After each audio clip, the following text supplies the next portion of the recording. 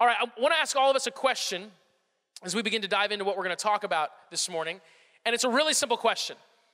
What is something that you are very generous with? What is something that you give generously? Every person gives something generously. Every person.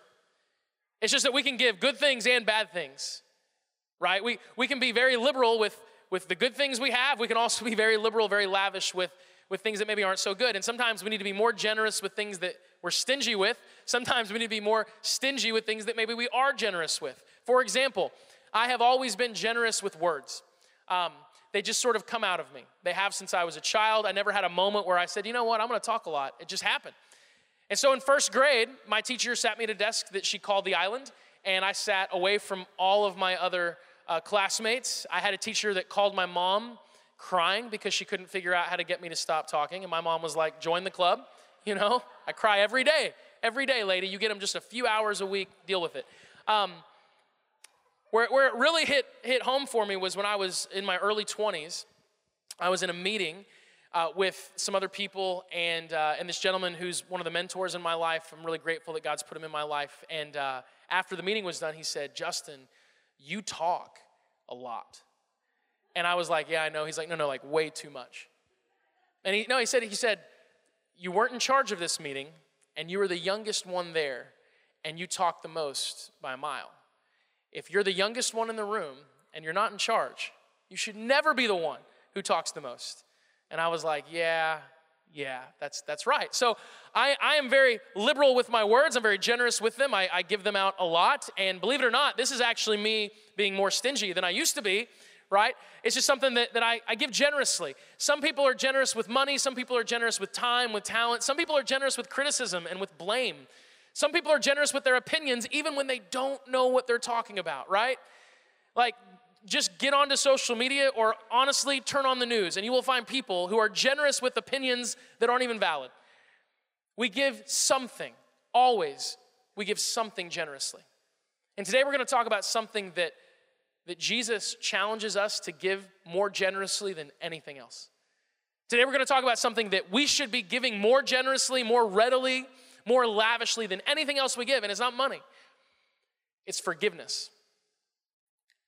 That the thing we should give the most generously is forgiveness. Now for some context, we're in a series right now called PYHO, P-Y-H-O, stands for Pray Your Heart Out. I'm wearing a PYHO shirt. Someone made this last Sunday and brought it, and I said, I will wear it. And I've had some people walk up to me and say, hey, where can I get a PYHO shirt? And I'm like, this is the only one. This is it. And if we printed a bunch of PYHO shirts, would you guys grab those? Would that be something anyone want? All right, we're going to do that then. We will do that, and they're $100 a piece, but you already got excited. You already raised your hand. So, you're stuck. That's how it's going to be. No, seriously, we'll make some PYHO shirts because this is something we're really passionate about. PYHO stands for Pray Your Heart Out. We're talking about how we can pray like we're meant to pray.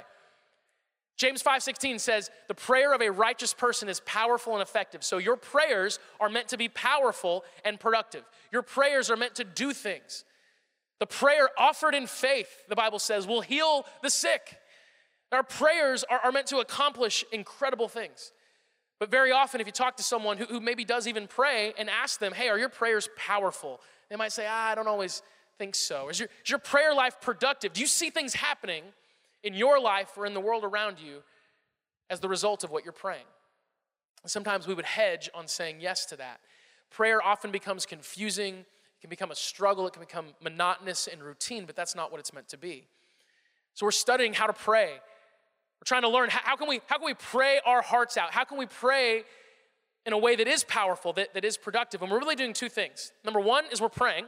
We have to do that. One of my favorite quotes by a really great leader, I read a book years ago. It said, you will forget what you hear, you will remember what you see, and you will learn what you do. And so we can't really learn to pray unless we pray. And so we have committed to pray more for one another as a church than we ever have before. If you go to our mobile app, download that, there's a section now called Pray. And if you click on that, you have three options. One is, I will commit to pray. The second is pray for me. That's how you submit prayer requests. You can also do that at the back four columns on paper. And the third is answered prayers. We want you to tell us when God has answered a prayer. We want to start sharing those answered prayers. We've already had some come in. It's awesome. If you commit to pray, what it's going to do is take you to another app that we have started using called the Echo Prayer app. This is amazing, by the way. You download that app, you subscribe to the His Hands feed, you can search for it, and then when we update prayer requests, they're gonna show up in that feed, and you can scroll through and you can click on them and pray for them. I spent some time this morning praying, and there were 3 that really jumped out to me, so I just clicked on them, spent a few minutes praying about them, and it was really powerful. So download that and join that cause, because we wanna be praying for one another more than ever before. Number 2 is we're learning from Jesus. We're committing to pray, but we're also committing to learn from our master, from Jesus. Like, I'm a Jesus follower, so what Jesus says matters more to me than what anyone else says, because I am a Jesus follower. And look, there are some things that Jesus says that I wish he didn't say. There are lots of times where Jesus says things, and I'm like, oh man, I wish you would have phrased that differently. But I'm a Jesus follower. And so when Jesus says something, I want to pay attention. And in Matthew chapter 6, Jesus actually teaches us how to pray. He actually teaches us how to pray. You know, in religion, God's demand much and give little, but in our faith, we have a God who's given us more than he demands. And Jesus has actually given us the example that we need to follow. He's given us the way to pray. It's really, really powerful. Matthew chapter 6, starting in verse 9, he says, pray like this. Now, come on, that's like simple and clear, right? Anybody with me? Okay, good. You guys are quieter than the 9:30 people, and that doesn't make any sense, all right? Unless maybe it's because you're further away from your first cup of coffee, then it does make sense, all right? But you have my permission to be engaged. Here we go. He says, pray like this. That's so clear. That's so obvious. Our Father in heaven, may your name be kept holy. May your kingdom come soon. May your will be done on earth as it is in heaven. Give us today the food we need, and forgive us our sins as we have forgiven those who sin against us. And don't let us yield to temptation, but rescue us from the evil one. We've been going through this kind of piece by piece. This is the prayer that Jesus gives us as an example. He says, pray like this. And it's not 5 pages long. It's so short, it's so simple, but it's powerful. And I'm telling you, if you would pray your version of this prayer every day, you would see your life change. Honestly, if you would pray this prayer every single day and believe it and really let it sink in, you would see your life change. This prayer is profound, it is powerful. And so we're examining this prayer. Today, we're on verse 12. He says, forgive us our sins as we have forgiven those who sin against us. Now, this prayer that Jesus gives us, it's so short that we can run into the temptation of just reading through it really quickly and then moving on. But if you'll stop and take each statement that he says at its face value and really examine it, you'll find that this is actually pretty intense. What Jesus says here, forgive us our sins as we forgive those who sin against us, this is super, super intense. So I want to unpack this for a minute, okay? Number one, he says sins. Let's talk about that. We don't need to go into great detail about this. In fact, just a few weeks ago, we talked about sin. The Bible talks about it all the time. In our day and age, to say that someone has sin in their lives, that's like offensive. Because we think sin is doing really bad things. But if you were in Jesus' day and someone says you have sin in your life, you'd be like, yeah, clearly. It wasn't nearly as big of a deal as far as the shock of that word, because they lived in a time when they understood that sin is like a part of us. We live in a time where we're told that we're all good. We're born good. I don't know how this worldview ever came about, that we are born good, because like children, they're not born good. They're born horrible. They don't do anything that they're supposed to. They don't even like go to the bathroom where they're supposed to. You have to teach them every good thing to do. There's not one child who comes out just naturally honest. You know, they're liars. They're all liars. You have to teach them to tell the truth. You have to like threaten, think about it, parents, be honest. Let's just like take away the whole, no, my child's an angel. You have to threaten your child to behave like a decent human being. You do, you have to be like, I will remove everything you love in life unless you do what you're supposed to do. And then they're like, fine, I'll do it then. We're not born good. We're born messed up. But we've been taught this whole, we're all born good, just follow your heart and you're good. Like, okay, whatever. Sin it's like a natural state for us. And sin does not mean do horrible things. Sin actually just means not be all you could be. The normal word used in the New Testament for sin is the Greek word hamartia. It means to miss the mark. It's actually an archery term. And so to sin doesn't mean you do this horrible, awful thing. It means you fail to be the person you could be. And we all sin. Now, sin has a price. In fact, it's interesting. Jesus in this prayer doesn't use that Greek word. He uses another Greek word that means debt. That's why some translations of this prayer will say, forgive us our debts as we forgive our debtors. It's not talking about money, it's talking about sin. But the idea is that sin has a price. And the Bible says that the wages of sin is death. And we hear that and we're like, ooh, that's a big wage, you know? You can't really ask for more in someone's life. And what we have to understand in this, and it's kind of tough for us to understand sometimes, but it's important, is that God takes sin really seriously. We as people, we take some sin really seriously. All of us have sins either in our lives or outside of us that really bother us. We see it, even if it's in us, and we're like, man, that's bad. That shouldn't be. That's bad. That's got to go. At the same time, we're selective. All of us have sin either in our own lives or in someone else's life that we're like, yeah, I don't care about that. That doesn't bother me. That's fine. But God's not selective like that. God sees sin as a major problem. He takes it very, very seriously. So he deals with it seriously. But here's where it gets good. How does God deal with sin? What's his solution to it? Well, Jesus tells us in this prayer. He says, forgive us our sins as we forgive those who sin against us. God's solution for sin is not payback, it's forgiveness. Like, okay, 11, 15 people. This is God telling you. Think about sin. You probably have some of it in your life somewhere, years ago, way, way, way long ago, before you figured all this stuff out. And God is saying that my solution to your sin is forgiveness, not restitution. That I'm not going to ask you to pay back what you owe. Forgive us our debts, the debt of sin. I'm not going to ask you, this is God saying, I'm not going to ask you to pay me back. I'm going to forgive. That's like really good news. That's really good news. And I'm not, by the way, I don't want you to feel guilty for not responding appropriately, right? Because sometimes it's like, should I say amen? I don't know what kind of church this is. Should I clap? I don't want to be that person. But I will say this, if you got a letter in the mail today that said your mortgage has been forgiven, you would freak out, right? You would freak out over several $1,000s probably, like, hey, mortgage company, we've forgiven your loan, your house is paid off, you're forgiven. You'd be like, yes. You would post it on social media. You would call people. You would run outside your house screaming like a crazy person. And this is God saying, I will forgive your debt of sin. It is forgiven. Come on. All right, thank you. Thank you. Maybe you guys just haven't sinned as much as me. It's a big debt. Forgiveness is God's solution to sin. Now, Jesus, he paid the price. He paid it in full. So he is our restitution.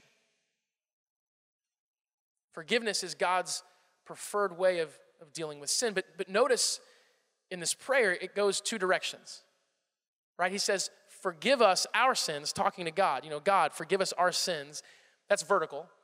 As we forgive those who sin against us. Now he's going horizontal. He's connecting forgiveness from heaven with the forgiveness that we give to other people. And now we're in this whole concept of people sinning against us. And look, that is something that we should not have to think hard about to connect with. Has anyone ever sinned against you? Has anyone ever wronged you? Right? I mean, come on. You don't have to use your imagination to think of 5 people who have wronged you in your life. Because we've all been wronged honestly, we've all been wronged in ways that are so inconsequential, they don't even matter, but we remember them. For example, I'll give you one from my life. 4th grade. Mrs. Allen's class. She was my teacher in 4th and 5th grade. Love Mrs. Allen. Aaron Bates, one of my classmates. Aaron Bates, a liar and a thief. Okay? And I'll tell you why. I'll tell you the story. Mrs. Allen gave us an assignment. It was like a contest. There was going to be a prize for the winner. We were studying weather, and so we had to make a poster. It was like an art science project kind of combo thing. Had to make a poster about a type of cloud. Now, I chose cumulonimbus clouds, okay? Here's a picture of a cumulonimbus cloud. They're the big boys, the big tall clouds. Warren, who's our drummer this morning, gave us these pictures. You may not know this. Warren is a storm chaser. So when there's a tornado, Warren gets in a truck and drives toward it, right? I don't know why you're clapping for that. That's literally insane behavior. Warren's a really good drummer, and we need him around for a while. So a different career path, anyone, just something different. You know, he's a storm chaser. He loves weather. He knows a lot about it, so he sent us these pictures. Cumulonimbus, that's what I chose. Aaron Bates, he went with cirrus clouds, which are just kind of a cop-out because they're those like wispy long clouds. Like you just kind of have to draw lines, you know? And I thought, hey, cumulonimbus, that's aggressive. That's me really like taking a chance. That's a hard thing. Aaron went with cirrus and, you know, whatever. I'm not bitter about it at all. And Mrs. Allen, she gave us a tie. She said we tied. Like, that's not how life works. You don't tie. Someone wins. Don't announce a contest and then declare a tie. You can't do that. Like, Miss Allen, take a stand. Make a choice. Again, not bitter at all. We tied, and so we each received a prize, and it was an identical prize, and the prize was this really nice set of markers. Remember, we're fourth graders. And so this wasn't like a Crayola set of markers. These were like really nice, fine-tipped, primo markers that Miss Allen happened to have. She gave us each an identical set. Now, I'm not really an artistic person, so I didn't use mine a lot. I'd break them out for projects here and there, but I kept them in my desk. Aaron, he was like an art guy. He doodled all the time, and I would always notice Aaron using his markers. Like every day, he'd be drawing with his markers. Well, about a month later, one day, I decided I'm going to break out my markers that I won, and I really should have been the only one who won for because I didn't cop out and go with cirrus clouds or whatever, but, you know, again, not bitter. I pull out my markers, and I open up the case, and the markers are all like frayed. Like the felt is really frayed, like it's been used a lot, and they're like smushed, you know, like they've been pressed really hard. And I'm like, what? I've only used these like twice. And then I look over at Aaron Bates, and his markers are pristine, like brand new. And you don't have to be Sherlock Holmes, right? You don't even have to be a fifth grader to figure out what happened. I'm like, that jerk switched his markers for mine. It's like a swap. And so I confronted Aaron about it at recess because we're in the fourth grade. That's what you do. I'm like, I'm going to deal with this at the monkey bars. So I go up to Aaron, and I was like, hey, did you take my markers and put your markers in my desk? And he did that thing where he acted like too surprised by the accusation. You know, he's like, what? No. How could you suggest such a thing? But I knew he didn't fess up. So because he didn't fess up, I had to do what you got to do. I went to Miss Allen. I was like, Miss Allen, Aaron Bates stole my markers. You know, looking back at it, I have to feel so bad for teachers because these are the kind of things that they deal with, like on a daily basis. Aaron stole my markers, and I want him to give me, he stole them, he swapped them, I know it happened, and Miss Allen, might as well have been called Miss Bates because she took his side. She's like, Aaron wouldn't do that, Justin. He's a sweet kid. I was like, you don't know Aaron like I do. I ride the bus with Aaron. He's a jerk, and he's a liar, and he's a thief. And he got away with it. Never fessed up to it, but I knew. And for years, I've been waiting for a set of markers to show up in my mailbox with a note from Aaron saying, I'm really sorry, it was me. You know, no, not really. That doesn't matter at all. That's my whole point. It's inconsequential. Who cares? It's markers in the fourth grade. It has not affected my life one iota. However, if you say Aaron Bates, I go, oh, the marker thief, you know? It's stuck with me. And I use his real name, by the way, because I haven't seen him since 7th grade. He lives in a different state, I'm pretty sure, unless he's moved here since I moved from there. And it's a really common name. So I think we're safe using his actual name, okay? All of us have an Aaron Bates. All of us have someone that has done something insignificant, inconsequential, but it still bothers us. We've all been sinned against. We also have people who have sinned against us in extremely profound ways. We all have people in our life's history who have hurt us deeply, maybe even intentionally done something that has wounded us. That's what happens when people sin against us. We're wounded, and what's the solution for people sinning against us? It's forgiveness. Dang it, right? It's not payback. It's not payback. Like, if you've ever said to yourself, I'll forgive that person as soon as they ask for forgiveness, beg, you know, realize the error of their ways, pay me back, whatever. That's not forgiveness. That's restitution. That's payback. If you ever think to yourself, oh, I'll forgive them as soon as that's not how forgiveness works. So forgiveness is the solution to our sin problem with God. Praise God for that, right? That it's not payback. Yeah, okay, good. Yes, we're getting into this. This is good.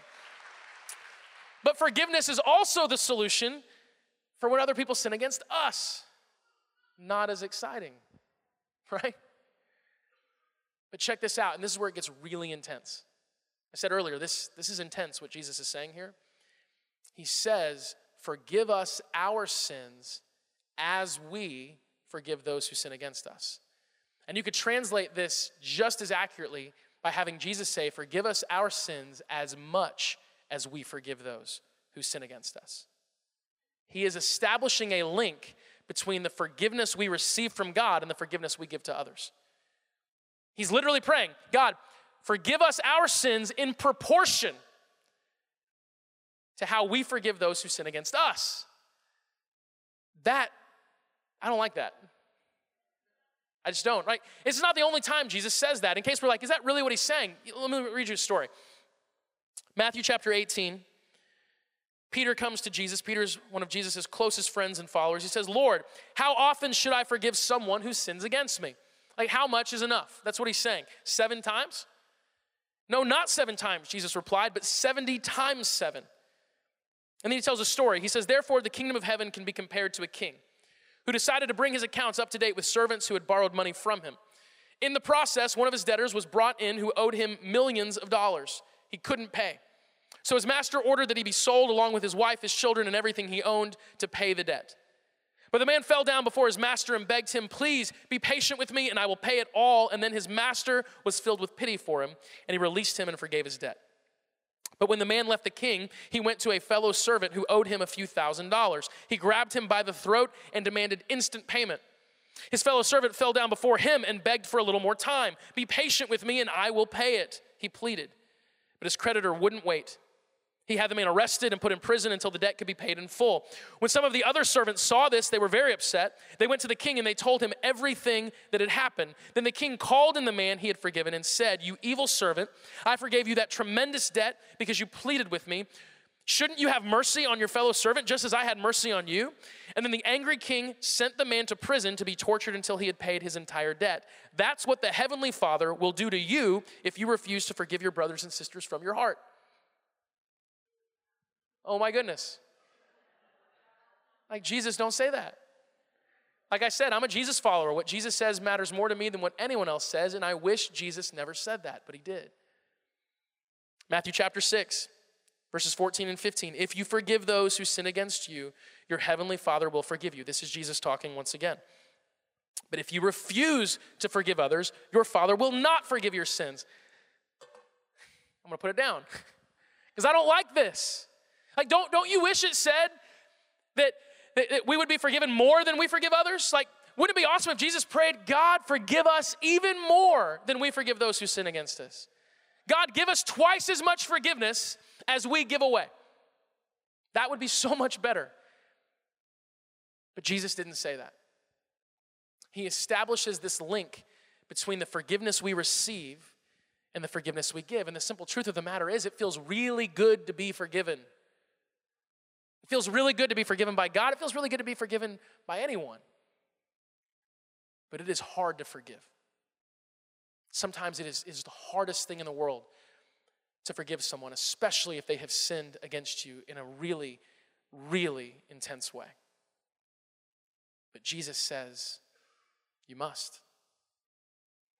Forgive us in proportion to how we forgive others. How do we do that? Because I don't know, if you're like me, you read things like that and you're like, that's a bit of a problem.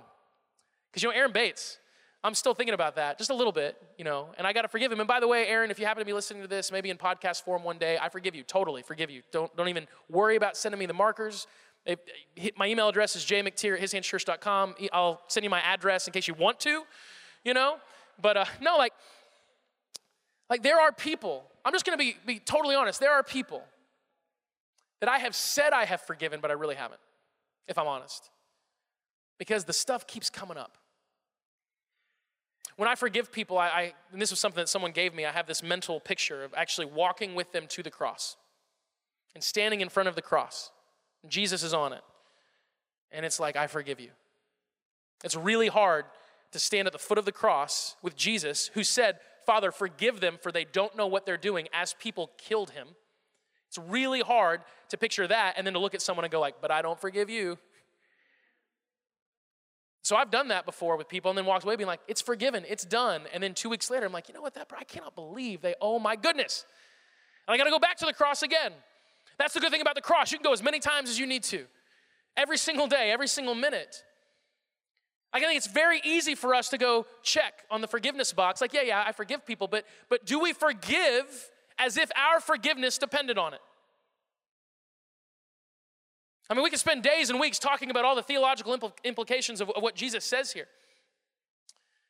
But at the very least, we can say this: God is just as serious about forgiveness as he is about sin.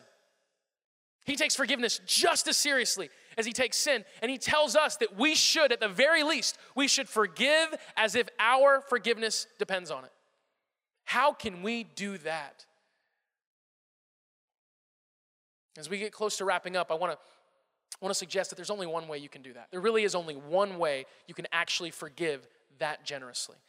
And we actually find it illustrated in a story with Jesus in Luke chapter 7. I'm going to start in verse 36.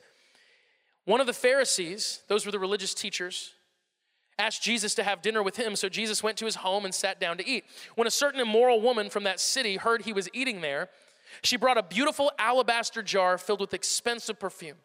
Then she knelt behind him at his feet, weeping. Her tears fell on his feet, and she wiped them off with her hair. Then she kept kissing his feet and putting perfume on them. Now, at this point, you're like, this is weird. What is happening? In that culture, it was customary to wash the feet of people as an act of service.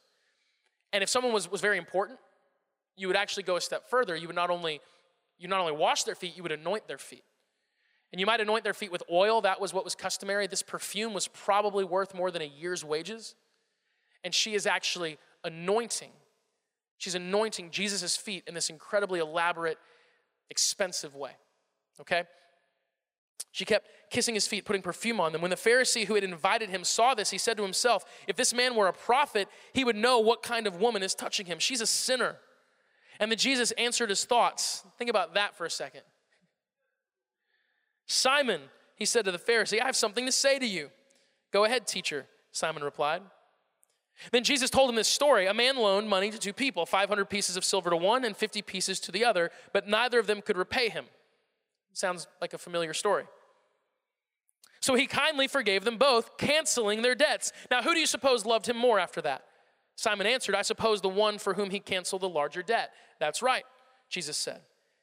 And then he turned to the woman and said to Simon, look at this woman kneeling here. When I entered your home, you didn't offer me water to wash the dust from my feet, but she has washed them with her tears and wiped them with her hair. You didn't greet me with a kiss, for from the time I first came in, she has not stopped kissing my feet. You neglected the courtesy of olive oil to anoint my head, but she has anointed my feet with rare perfume.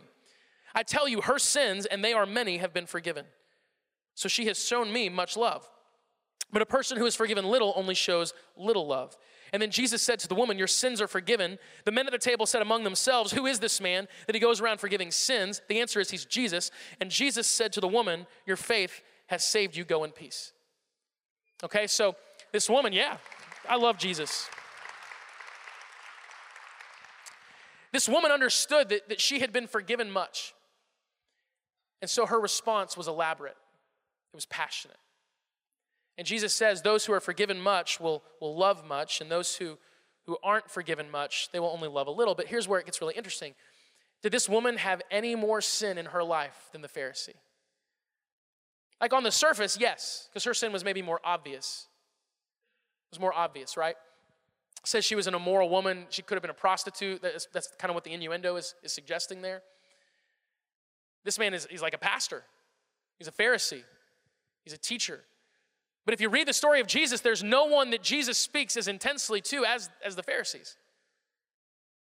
And he tells them time and time again that you guys are hypocrites. You're hypocrites. You wash the outside, but the inside is filthy. He tells them that they're self-righteous. If there's anything that Jesus takes like offense to, real offense to, it's self-righteousness. These people, they have just as much wrong with them as anyone else. But they fail to see it, and Jesus time and time again challenges them. He's like, you think you're so good? You've got your own issues. Just admit it. Let he who is without sin throw the first stone. That's what Jesus says. But this person, they just doesn't believe that he needs to be forgiven much. The only way that we can be generous with forgiveness is if we believe that we've been forgiven much. I've been forgiven of so much. Honestly, like I look back at my life and there are just so many seasons in life where, to be honest with you, I've struggled to forgive myself at that season. It's hard for me sometimes to look back at 21-year-old Justin and forgive him for how he almost messed up his marriage. And God forgives all of it. All of it. Like we've all been forgiven of so much. We've all been forgiven of more than we could even imagine. And if we live in light of that, if we actually believe that, if we can be like this woman who's this amazing example to us, if we can believe that we've been forgiven of so much, then giving forgiveness to others, it's just what we're gonna do. Because how could we hoard forgiveness in light of how much we've been forgiven? But if we believe that we've only been forgiven a little, it's gonna be really hard for us to forgive generously. I'm telling you, if there's any part of us that looks at a person or even a whole group of people and thinks to ourselves, at least my sin isn't like theirs, we are not in line with Jesus. Not even close. In fact, he has a parable that he tells about a man praying in the temple, and the man was known as a sinner. And a Pharisee is there, and he's also praying in the temple, and the Pharisee's thinking, at least I'm not like that guy. If there's any part of us that looks at one person or a group of people and says to ourselves, yeah, Jesus has forgiven me, but I'm not like that person. They need a little bit extra. No. Because remember, God's not selective in the way he views sin. So this is good news. If this feels heavy, it's not. We've been forgiven everything. We've been forgiven much. You have all been forgiven much. And so we've got to forgive much. We have to, because people are not perfect. No one's perfect. Some of you are dating right now, and you think the person you're dating is perfect. They are not. They're not even close. To be honest, if you've only been on a few dates, they're liars. They haven't even shown you the real you yet. You don't know. Girls, you think he's like loaded and generous and he's paying for all these meals, and then, 6 months later, he's like taking you to Wendy's for your dates because he's out of money. Because it's a lie. It's all a show. No, seriously, like, I don't do weddings that often. I used to. I don't do as many anymore because I had 2 disastrous weddings. Once, I called the bride by the wrong name during the ceremony. I know, right? That's how everyone acted. It was just the exact same as that. The second was worse. I just didn't show up. I forgot about the wedding. I just didn't go. I got a phone call about 10 minutes before it started, and it was an hour away, and I was like, hello? And she said, Justin, and I was like, oh, you're getting married today, and I'm supposed to be there, and I am not gonna make it. That was awful. I'm laughing, but on the inside, I'm like, so, please, that was bad. I've been forgiven much. That's what I'm saying. I've been forgiven much, okay? It's good. So I don't do that many weddings. And if you were thinking, hey, I'm getting married, let's have Justin do our wedding, might I caution you? Pursue other options. But when I do weddings, there's this one thing that I always do. I always have the husband and wife look each other in the eye and say 3 words to one another out loud. And it's not, I love you. That's the 3rd most important 3-word phrase you can say in marriage. Number 2, I was wrong. Or you were right. Those are interchangeable, right? I was wrong, you were right. Like, that's number 2. I'm just joking. I love you is probably number 2. That's meant to be funny. But number 1 is I forgive you.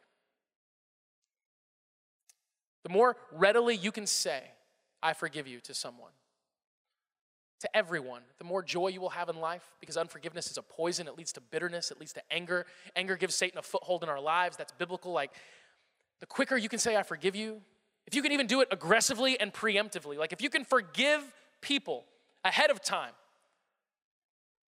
like that's the way to do it, because they're gonna need it. If you're sitting next to someone you love right now and you've never had to forgive them, then either you don't know something or you just haven't known them very long, because you're gonna need to, because we're not perfect and we shouldn't expect each other to be perfect. We've been forgiven much, so we should forgive much. Be generous with forgiveness. Be lavish with forgiveness. Forgive completely, forgive totally. But that can only happen if you believe, really believe, that you've been forgiven much. The Apostle Paul, he said, I am the chief of sinners. And he wasn't exaggerating. We'd hear that and be like, no, you're not. Come on, you're Paul. No, he believed that. And if we have that same mentality, it's not self-degradation. It's just realizing where we are and how much God has lifted us up. If you believe you're forgiven much, you'll forgive much. Now, we're going to wrap up. And what I want to do is actually take Lord's Supper as part of this experience today. We have bread and juice on the sides of the room. Some of you thought I forgot. I know it. First service, same way. People were like looking over like he forgot Lord's Supper. No, I did not. Give me some credit, okay? We're just messing with it a little bit. So here's the deal. Every week we take Lord's Supper together. We take it pretty much every week because Jesus said, when you get together, do this. And so we're like, okay, when we get together, we'll do this because Jesus said that. We like what Jesus, we're going to do what Jesus says. But the cool thing about Lord's Supper is every week it's a chance for us to be reminded of the forgiveness that we've been given and how much it cost. Every single time we do this, it's not just an empty ritual. It's a chance for us to actually remember, oh yeah, this is the price that was paid to forgive me. And so as we take this together, here in a second, we're going to stand up, we're going to get the juice, come back together, do it together, pray, worship, be done. It's time for us as people to forgive generously. Now, this series is on prayer, not forgiveness. And so if you're like, well, how does this connect to prayer? It's really simple. The only way for you to forgive like this, to live this kind of grace-filled life, it's to pray a lot. And it's to pray what Jesus actually prays here. Notice that Jesus prays, forgive us our sins as we forgive those who sin against us. Well, if you know anything about the forgiveness of God, if you've heard this, God's forgiveness does not expire. If you get forgiven today, tomorrow morning, it's not like you start at zero, and if you do something wrong, you gotta be forgiven again. That's not how it works. When God forgives you, it is total, it is complete, it's lifelong. He forgives you for past, present, future. So why would Jesus have us pray daily for God to forgive us our sins when we're already forgiven? Well, I think it's because Jesus knows our tendency to forget that we have been forgiven. It's one of the dangers of religion. That's why we're not a religion. This isn't religion, this is relationship with God. Because in religion, you start off as someone maybe who's humble and realizes, wow, God has forgiven me. But over time, you just get away from that and you start to believe that you earned it. You start to believe that you're good enough. And you start to judge other people and look around you and be like, I'm not like them, I'm not like that person. But if every single day you pray and you come to God and you say, forgive me for my sins, or maybe what you want to pray is, Lord, thank you for forgiving me for my sins. If you start with yourself and you reflect daily on the forgiveness that God has given you just in the last 24 hours alone, every thought, every omission of the truth, every little thing that maybe adds up to something big, that every day you're forgiven. If you start with yourself and you pray and you say, forgive me, Lord, and you receive that forgiveness because it renews every day. The Bible says his mercies are new every day. Well, when you receive that on a daily basis, guess what you're going to be able to do? You're going to be able to give it on a daily basis. We've been forgiven much by a very generous God. And he forgives lavishly, he forgives completely, he forgives generously. And so I want to encourage us, challenge us this week. Who do you need to forgive? Is there one person that comes to mind that you're like, I've got to forgive this person? And it might be of the smallest thing you can imagine. It might be a set of markers. Or it might be something pretty big. And it might involve you just having to pray in your heart and say, Lord, I'm going to turn this chapter, I'm going to turn this page, I'm going to consider it closed. They're forgiven, it's done. It may be that you need to reach out to someone and talk with them and let them know, I forgive you. Maybe you need to ask them for forgiveness just to initiate that. Whatever it takes. But forgive generously. Be more generous with forgiveness this week than you have ever been with anything before. Because God has been that generous with you. Because he loves you. I love you guys. Pray with me one more time and we'll wrap up. Jesus, thank you for this day. Thank you for this church. Thank you for these people. This is such a special group of people, Lord. And we're all just people with our own issues, our own stuff, trying to let you do your work in our lives. And Lord, help us remember that it's not about our efforts. It's not about us striving. It's not about us working for this. It's about you doing the work in us. Lord, you have forgiven us. You are full of grace. You are full of mercy. You are so full of forgiveness, Lord, that we need you to give us that same heart for people. We need you to give us that same ability to forgive completely and totally, no matter the offense. Lord, make us people who forgive generously. Help us be people who receive your forgiveness in fullness, in its full, Lord, so that we can give it away. And we ask all this in your name, Jesus. Amen. Love y'all.